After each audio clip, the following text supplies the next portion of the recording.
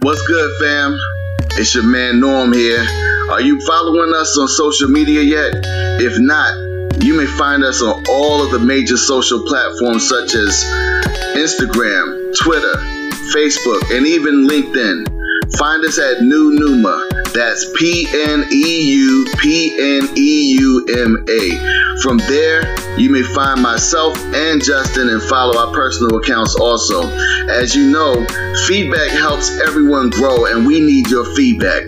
If you want to join our team, have suggestions on how we may improve, if you want to be interviewed by us, or if you have someone you would like for us to interview, please email us at new.numa.podcast@gmail.com.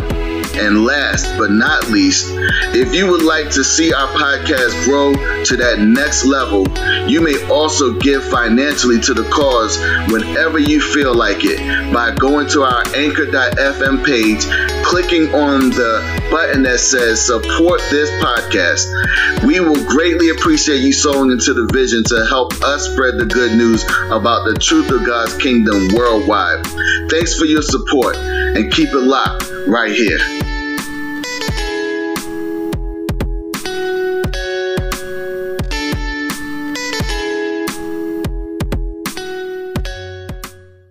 Understand why it's like every person that is not Caucasian, I'm just going to say it like that, because Caucasians cannot ever claim that they've had racist stuff done against them, because there is no system that supports anybody who has done something against a Caucasian in America that would cause them to feel any oppression or anything like that. So Caucasians cannot claim racism. What they can claim is that they've had prejudice things done against them or bigoted things done against them.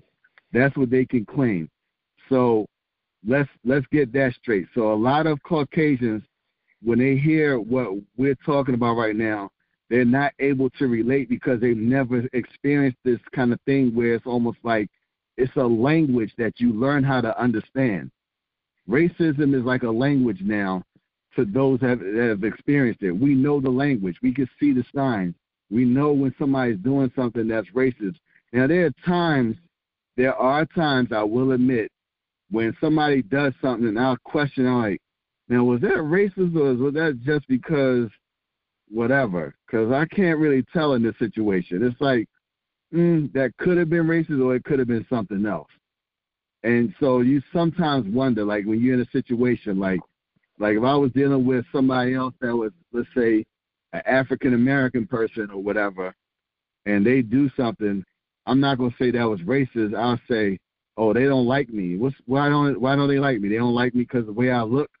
You know what I'm saying? Or they don't like me because of what I'm wearing. I mean, what is it? They think I'm bougie. What is it about me that they don't like that's causing them to act like that? But I'm not going to think, oh, they racist because they didn't treat me a certain way. I just feel like they just walk around, they got a certain kind of disposition. But when it happens where it's a Caucasian that's doing it, then it's like, are they doing it because they are racist, or are they doing it because they don't like what I'm wearing, or they don't like my religion, or what is it? So I'm saying all that to say that Caucasians wonder how it is that people like you and I will be able to look at certain things that seems like a small thing that happened and be able to see the racial thing behind it and see how you'll notice a difference between how they treat other Caucasians versus how they're treating you. And you're like, I noticed that every time this Caucasian walks in, they opening the door for them saying hi. But when I'm walking in, they leave the door right there, make me have to push it open myself, and they don't say a word to me. Oh, okay. I see what this is. And it's certain things like that. So I gave that as an example because I want you to share a couple of things. I know you've shared things already, but I want you to share a couple of things that seem so insignificant to most people who've never experienced racism, but you know when you see it that it is. Well, listening to you just now, you touched on a couple of things that brought something to mind, and I'm gonna bring it back to my current employment with the Department of Defense, specifically Department of the Navy. My commander, the commander organization, I heard him talk on a conference call recently. He does these in place of the live open forums that he used to have prior to COVID-19. So during this conference call, he shared that it was just recently, within the recent months, that he understood what Juneteenth was all about. And so that didn't surprise me, but at the same time, I didn't appreciate that because of his position. He commands hundreds of people of all backgrounds, from different parts of the world, not just blacks. And so as a leader, it's your responsibility to know the people that you lead. You may not know them personally, depending on how many there are, if there's a whole lot. But when you have all these different observances every month, Black History Month, they break out the fried chicken and the chitlins and whatnot, or Hispanic American Month, and they break out, whatever they break out for that particular observance, and so forth and so on. As a leader, you should know the background of these people, where they came from, the struggles that they survived through, and that should help you be a better leader. I see lots of times leadership now, all they know how to do is give orders. And if you don't follow those specific orders, the next step is you come before them for judgment. But they don't take the time to understand you, understand your background, understand your struggles, what you may have survived through, what your parents may have survived through. And so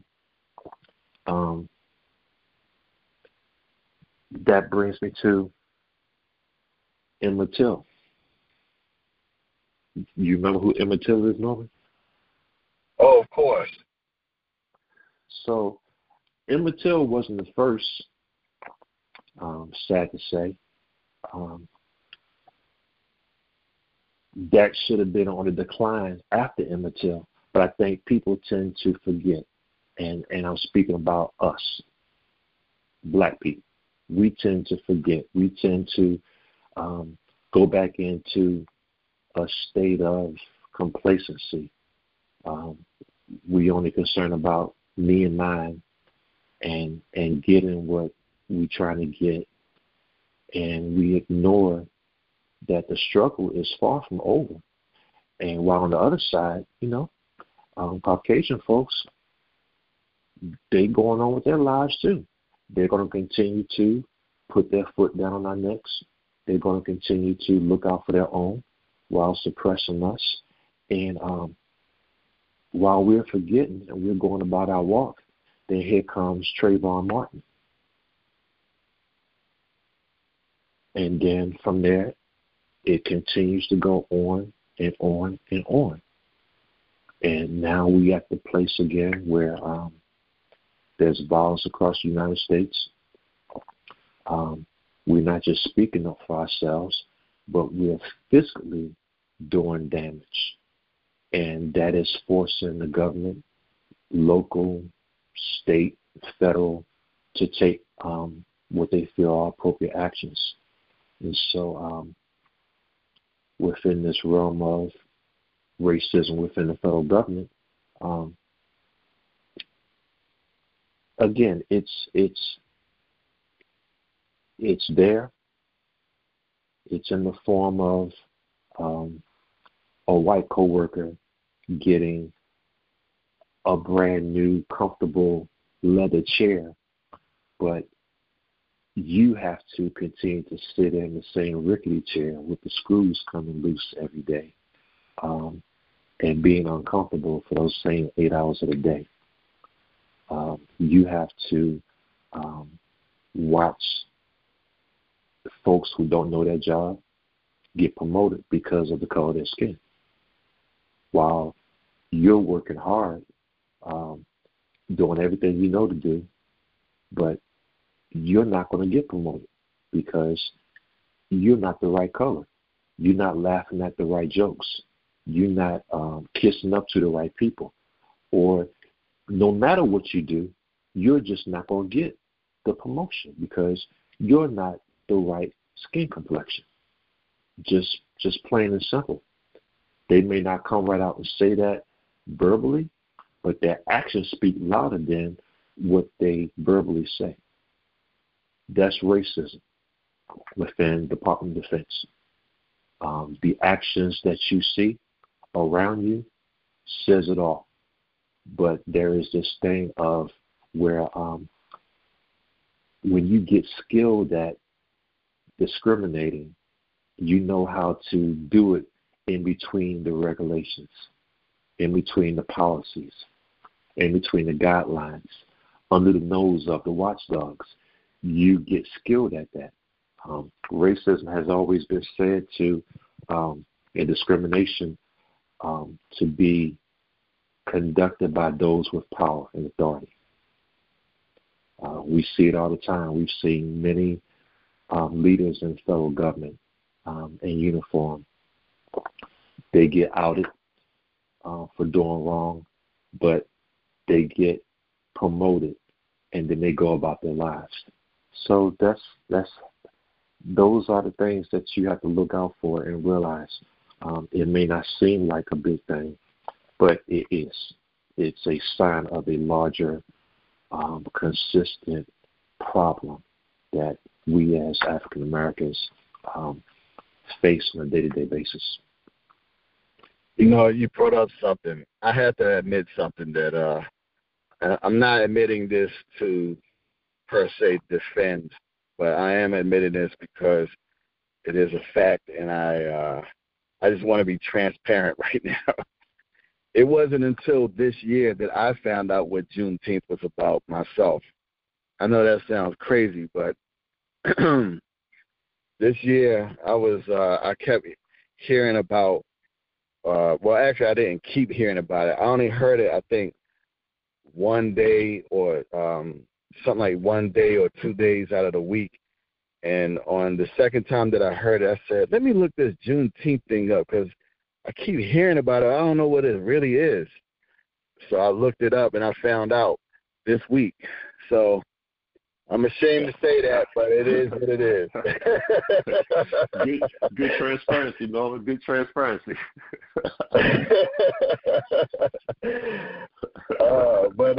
You know, so I mean, I know how some people they're just completely ignorant because they don't want to know things, or they're ignorant of it because they just don't know.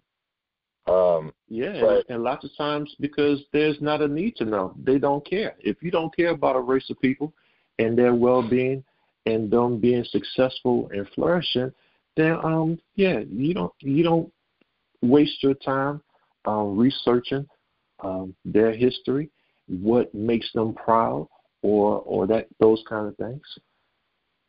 Yeah, it's a sad thing, man. And you know, one of the things that I had a discussion with my friends Bill and Tracy Vanderbush.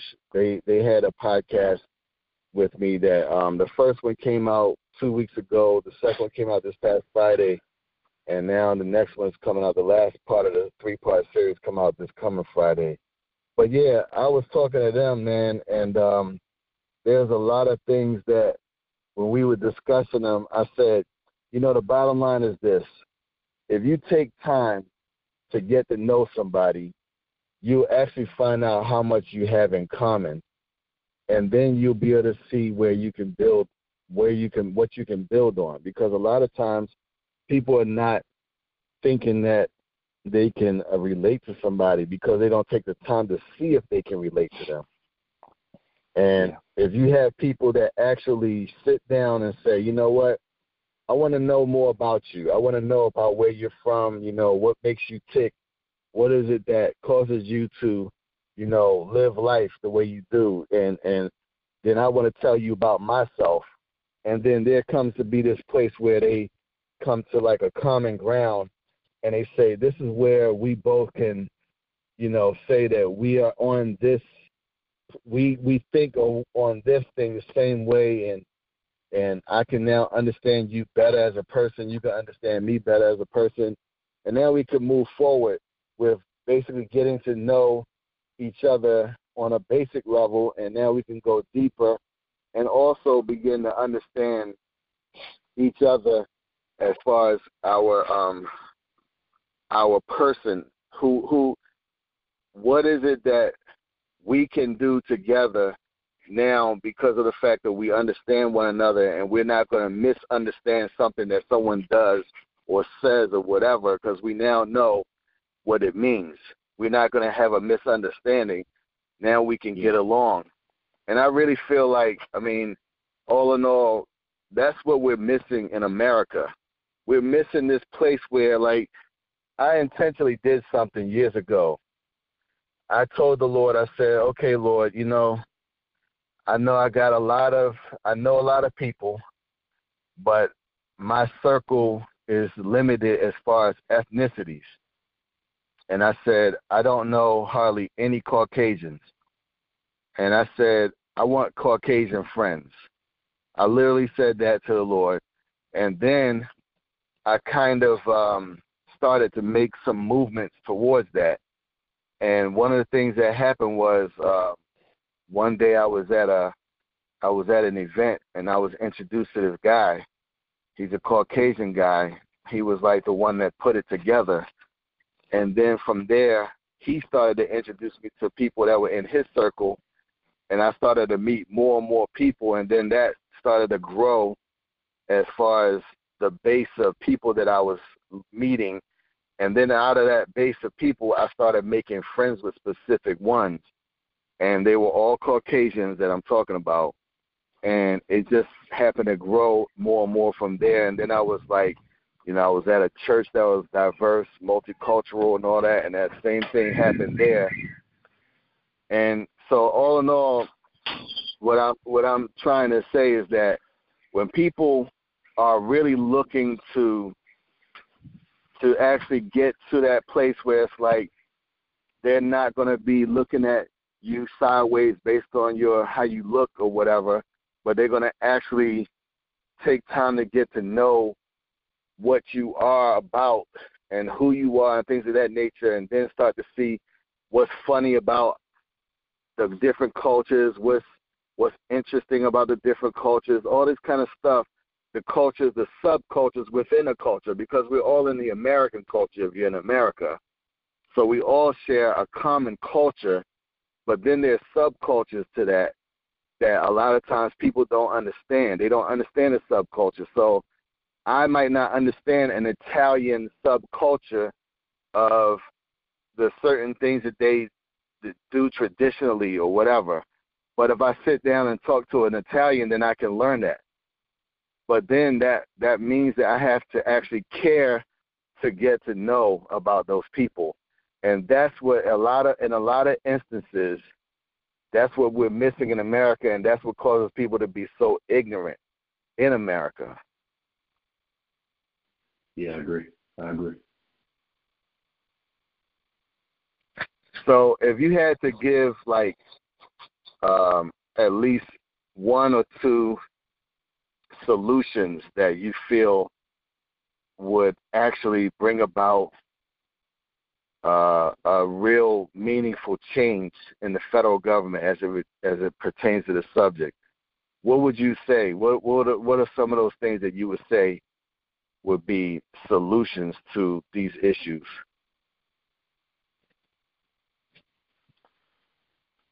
Well,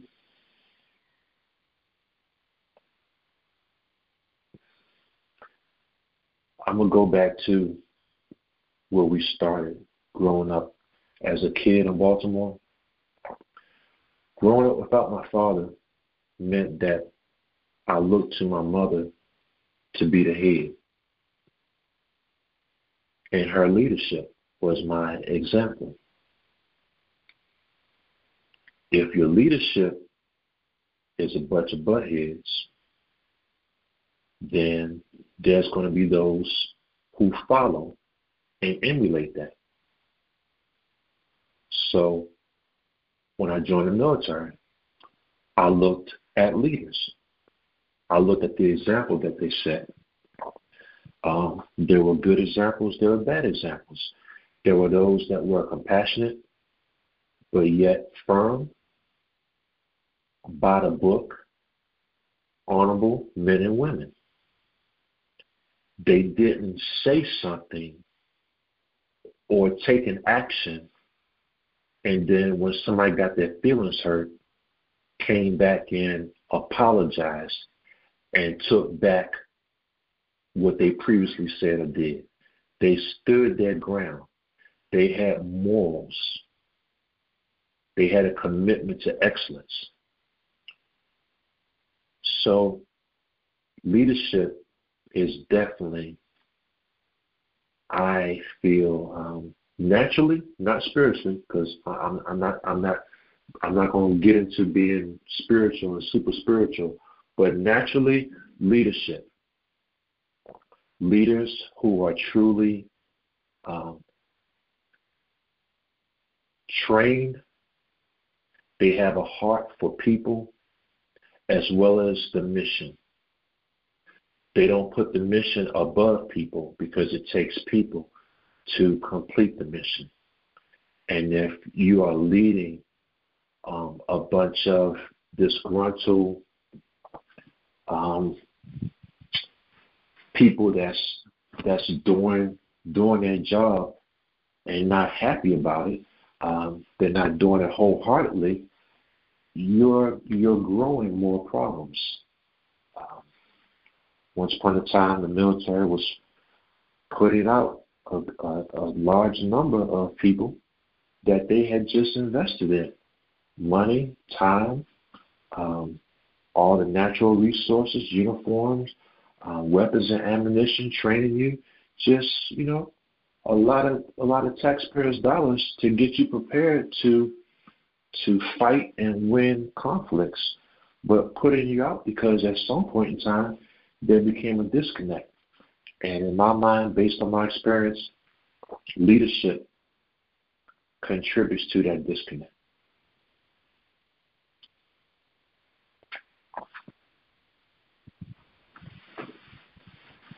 I completely agree with you. You get to the head, you'll change the body.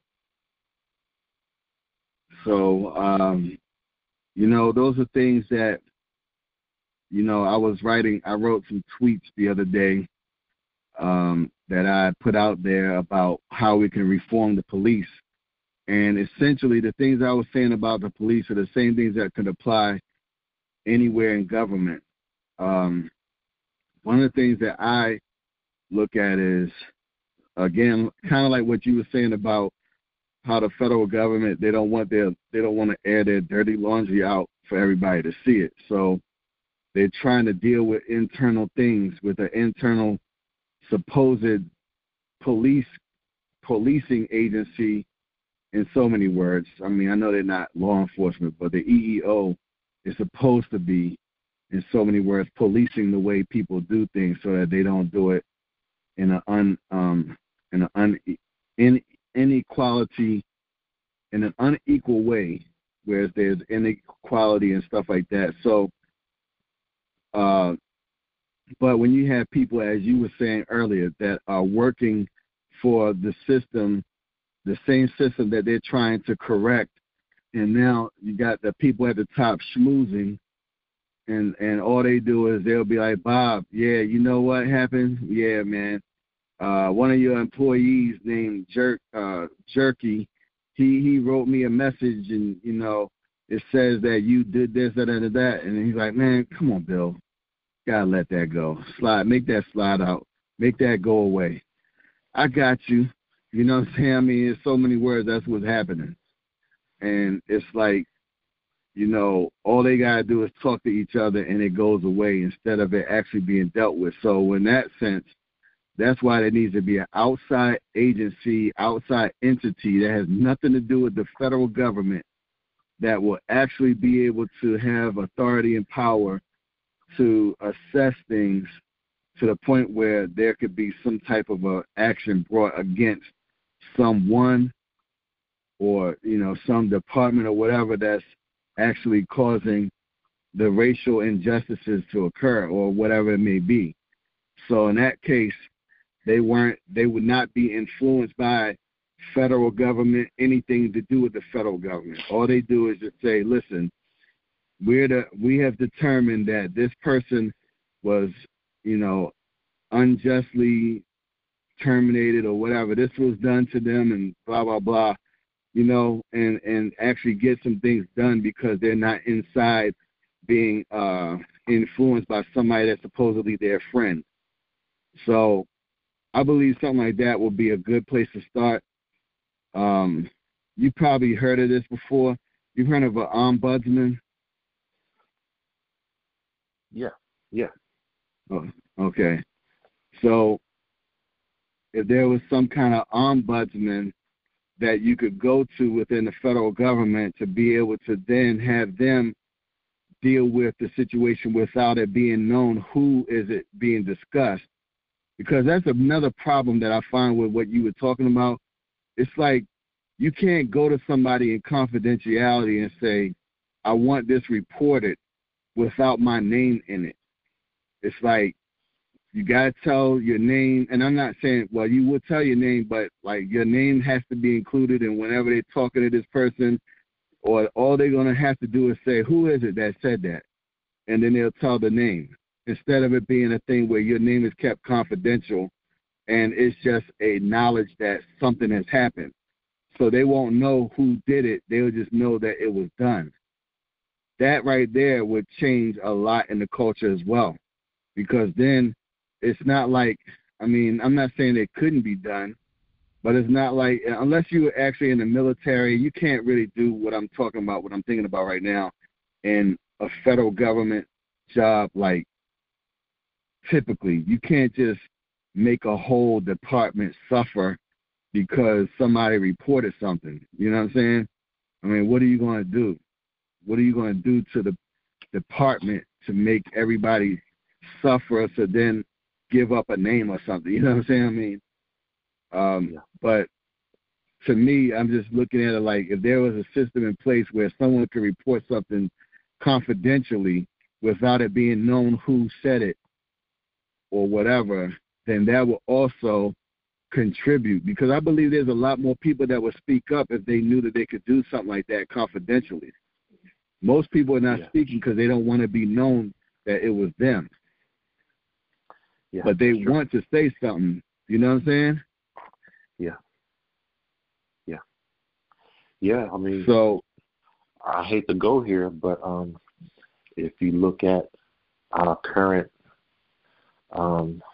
federal government, in particular, the individual that occupies the presidency, he has systematically, over time, removed all the checks and balances from around him that will contradict what he plans to do, and put people in place that will do his bidding.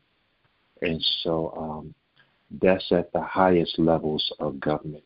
Now, anybody with common sense can see that.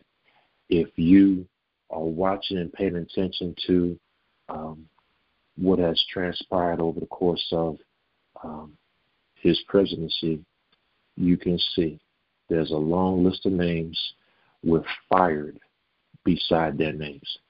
They weren't just fired because they did not know their jobs, they were incompetent, something specifically job related. They were removed because They did not fit the culture. Keyword, culture. And if your culture is one of discrimination, retaliation, hostile work environment, gender, religion, all those different areas where discrimination takes place on a grand scale, if you're not a part of that culture, then eventually you got to go because you're in the way. And so that's the same way it looks at the lower echelons of government, all the way down to state, local, county, the police department, the highway department, the unemployment department, Social Security Administration. It's the same way it looks there, unless you have strong people in place and leadership, and then they have people around them who will not answer to them, but do their jobs impartially because of this is what is written, and I took an oath, or I was sworn in, or I was hired specifically to make sure this particular area of operation doesn't get out of hand, then you're going to find the same pattern of misconduct. This is what I said do. Either do it or kick rocks.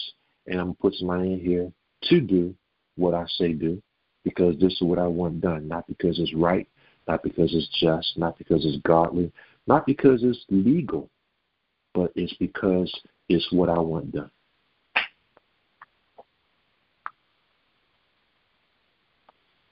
Yeah, that whole do it because I said so type of thing, man.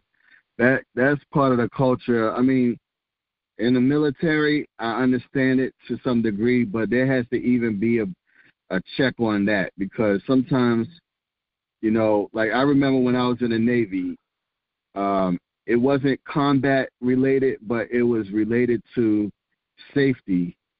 And as a nuclear reactor operator, I would have authority to override an officer that was behind me telling me what to do with the reactor, because of the fact that I had the specialized training and he only had the general training. And me knowing what would happen with that reactor, if he said do this or that, and I knew that it was unsafe, I could override him and do something else. And it would not be considered disobeying a direct order or anything like that. That needs to be the case with all positions, all military branches. And the problem is, in most of the military branches, that is not the case. If an officer tells you something to do, you have to do it regardless. And it's all about what they said, and you don't ever question their orders. And I believe that is a part of the military culture, that in certain situations it has to be checked and it has to be addressed as if something is not safe or something of that nature, whatever, that people can override what an officer says based on the fact that they have certain things in a checklist that says, this is happening, and that's why I said no, or that's why I did not do that, and then be justified in that. That's part of, that's a part of military culture that does need to be readjusted, looked at it from another perspective, because, everything can't be, well, this is a direct order and you're going to do this, especially if it's something that is putting people's lives in danger unnecessarily. It's one thing that obviously if you're in a war, you're in a war. But when you're just doing stuff just to be doing it and you're not the one that's suffering, but it's the person that you get ready to send out there that's going to be the suffering one, then that's where something needs to be checked. No, don't tell me go outside when you know that the bombs are hitting right where I'm supposed to stand, and tell me do it because I said to do it, and then think it's something wrong because I said, no, I'm not going to do that. That's not safe. I mean, there has to be something like that in place where, you know, there is a way to override an officer supposedly giving you a direct order and all that by saying this was common sense or this was whatever you would call it in that moment, to not do a certain thing, to disobey the order or whatever, and be justified in it. So those are some of the things, man, that, I mean, these are some of the systemic changes that have to be looked at and have to be adjusted, man, because like you said, and this was shocking when you told me, there were people that you worked with that were trying to get you killed. Mm-hmm. Yeah. Because of me speaking up against exactly what you just described. Things that weren't not only lawful orders, but immoral or illegal. Or just simply because it was something that they preferred I keep my mouth shut and just do. But to speak up against it, again, put a target on my back.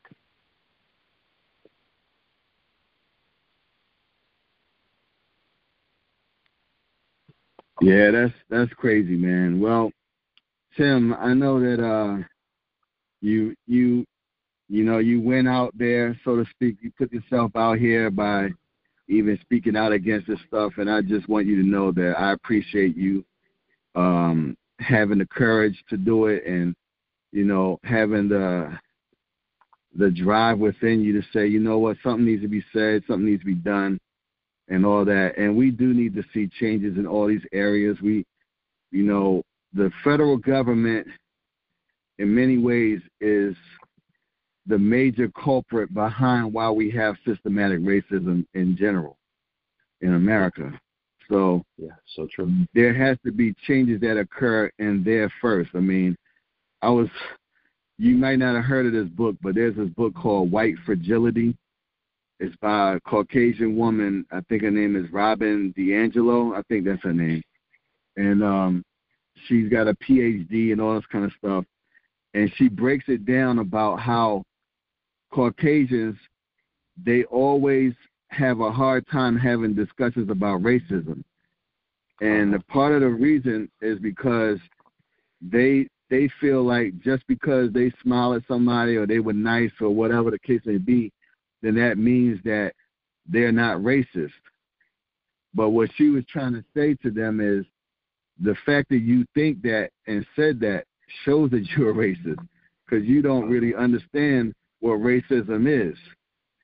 Right. Racism is not about whether you are nice to somebody today or not. It's not about if you smiled and did a kind gesture. It's about a system that Caucasians all around the country are benefiting from. And if they don't benefit from it in a really direct way, they still benefit from it in an indirect way. Because just the fact that they walk into a room and they're Caucasian will get them a leg up on somebody that's not. So that's part of the problem in America that we see. So basically, she was just saying in the book that one of the things that she was saying is that Caucasians need to understand that there's a difference between prejudice and racism. Prejudice is something we all have. Racism is something that only comes from a system that's in place. And when you have a system that's in place that you benefit from and that oppresses other people, then inherently it makes you a racist from the perspective that you have to fight against being racist because of the fact that you are benefiting from the system.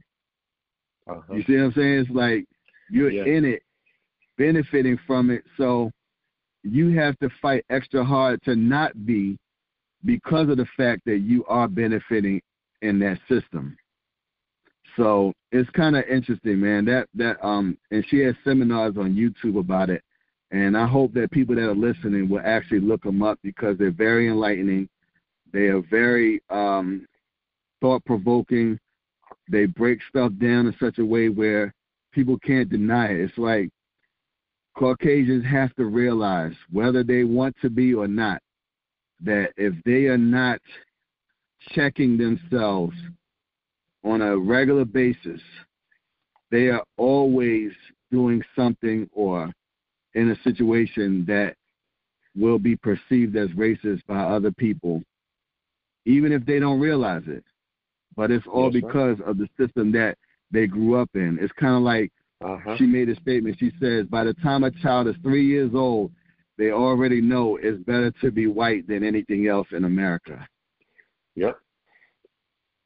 It's crazy because they see everything programmed that way. They got the Miss America pageant showing them that, the teen, whatever they call it, Miss Maryland or whatever state it is, Miss Teen USA, those pageants, those are things they can look in government, see it's mostly Caucasian men.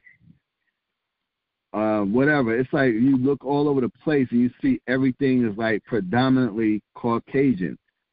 Wherever it's decision making going on and stuff like that, predominantly Caucasian, if not all Caucasian. So that's where the systemic racism comes in.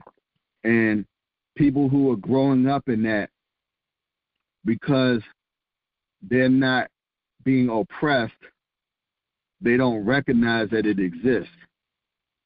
But as soon as they are actually able to see, okay, I'm benefiting from this, whether I want to or not, I'm automatically a beneficiary of it.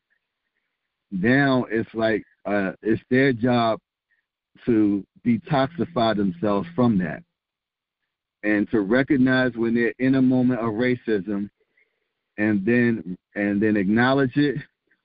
If it's dealing with a person and that person has been affected, let that person know and ask for forgiveness or whatever, and ask them to show them how to get out of that and move forward, because that's the only way we can continue to grow and actually make changes out of the system, man. People have to literally be reconditioned. I mean, we literally have to have, in some ways, things are changing to bring that about. We're seeing it in commercials. We're seeing it on, movies. We're seeing it in places that are very influential in society and culture. We're seeing where they're putting more mixed couples together or something like that, or they're having more mixing of ethnic groups together, mingling and friendships and relationships and stuff like that. So we do see it happening in the places that actually influence the minds of people. But we need to see it more infiltrated into or filtrated into the political arena and stuff, so forth and so on. I mean, the thing is that when we hear about what's going on with the LGBTQ community, or as some would put it, the alphabet people. All right. Watch yourself, you're going to get in trouble.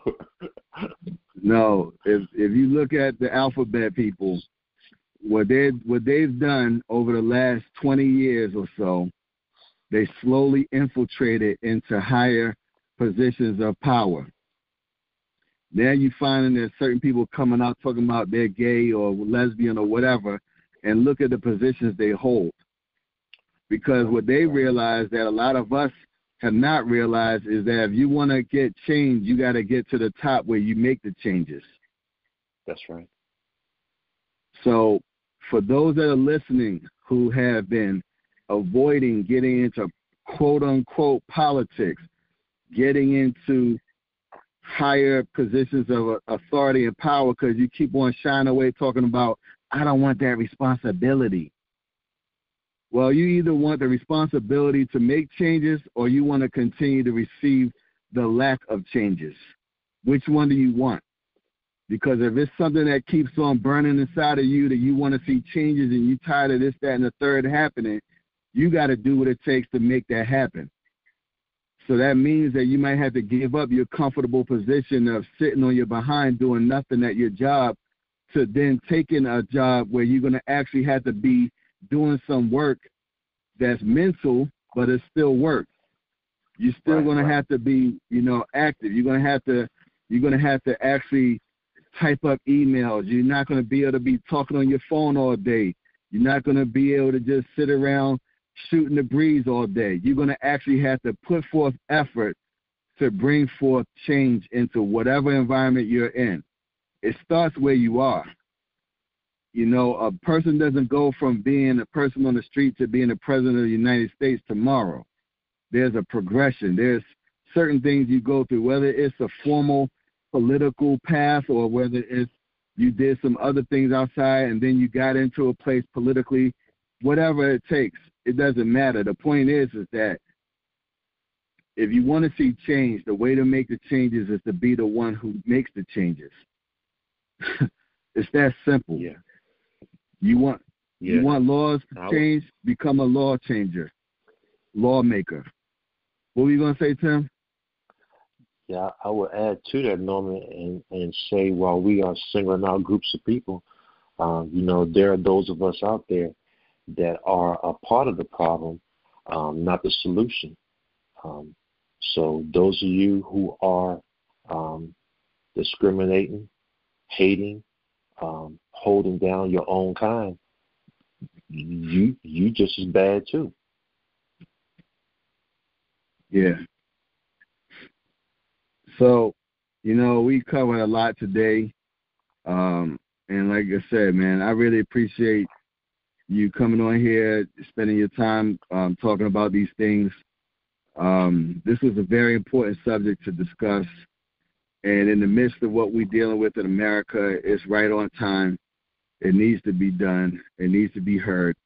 And I hope that the right ears hear this, that will actually be able to make changes and be able to be ignited into something that they have been fighting for a long time maybe, or something that they didn't want to do, and they realize that's the only way they're going to see the changes that they keep talking about.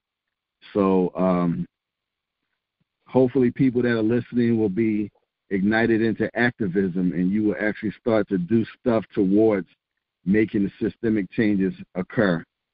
So with that being said, Tim, thank you again for being on the show with me. I really appreciate it. This is, like I said, this is monumental. It's historic for me to first time have a family member on the podcast with me, man. It's amazing. So my pleasure. My pleasure. Thank you. Yeah, and for all those that are listening, make sure you follow us on Twitter, Instagram, and Facebook. If you're on LinkedIn, you can find us on there as well.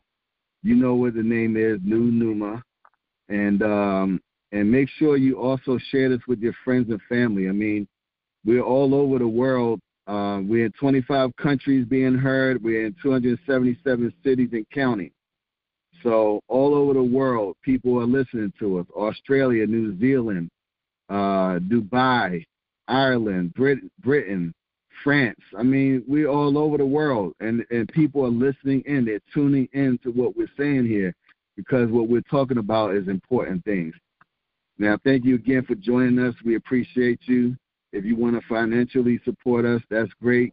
You can Cash App us, $New Numa. And also go to our website and get on the email list, www.newnuma.com. Thank you again for all of you who are supporters and listeners of the podcast.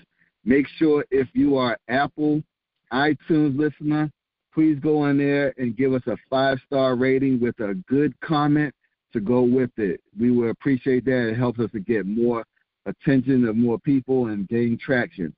And again, thank you for listening to us. We appreciate you. Peace.